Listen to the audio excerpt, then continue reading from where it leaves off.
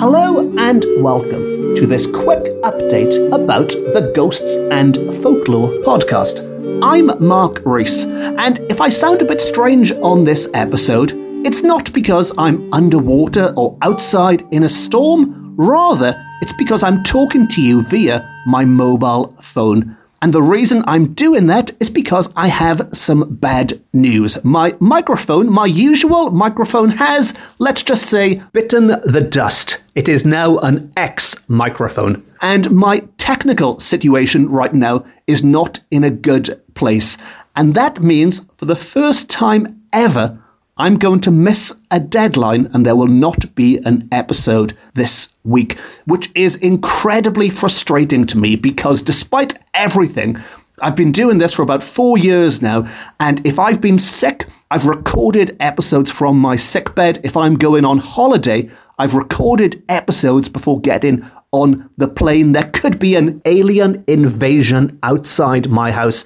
It could be a full-on scene from H.G. Wells' War of the Worlds in Port Talbot, and I will always get the episode recorded. And this week, despite having a lovely festive episode written and ready to go, I have to hold up my hands, accept defeat, and say, due to technical gremlins, and gremlins are quite an appropriate creature to use there, of course, with the Roald Dahl lynx who was born in Wales, but I guess I'll save that for another episode. This is just a quick update. But due to technical gremlins, I have been unable to record it this week. However, there is some good news.